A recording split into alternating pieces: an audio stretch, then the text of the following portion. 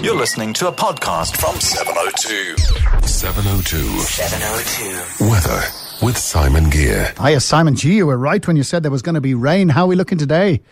Yeah, morning, John. There's actually a lot of rain forecast for the rest of the week, so we look forward to that. Let's start with today. A little bit warmer than it was yesterday. Pretoria starting off at 16 and reaching a high of 32. Joburg 16 and 29. And Vereeniging 17 and 29. The chance of thunderstorms across Gauteng all the way through, all across the province.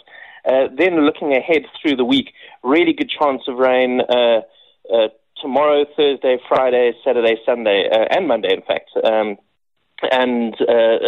Particularly Friday, we could be getting northwards of 25 millimeters, which would be fantastic if we got lots and lots of showers there. So I think that's a really good excuse to absolutely lay off watering your garden completely, because you know that we're going to get soaked through the rest of the week. If you are traveling about, it's the usual sunny day for Cape Town. Still quite cool, and they're very windy at the moment, and a high of 21. And Durban today, continuing with a few showers here and there, particularly in the evening, and a high of 26. Old bonobos, are they those funny monkeys with a round nose? No. Bonobos are the peaceful chimpanzees. Oh, so, right. Yes, so the Congo is split, obviously, by the Congo River.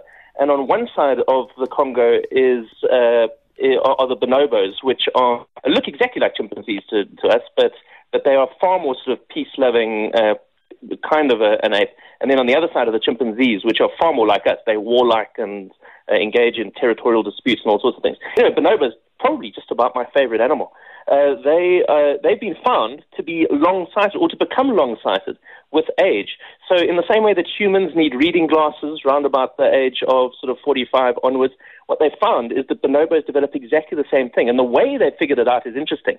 When they groom each other, young bonobos get right close, to and sort of groom through the hair. But older bonobos act exactly like someone who is developing long-sightedness with a book. You know how you see people hold the book at arm's length? So old bonobos do the same thing when they groom each other, showing, interestingly, that the development of long-sightedness is nothing to do with our modern lifestyles. It's probably something that we've had to deal with since the days we lived in caves.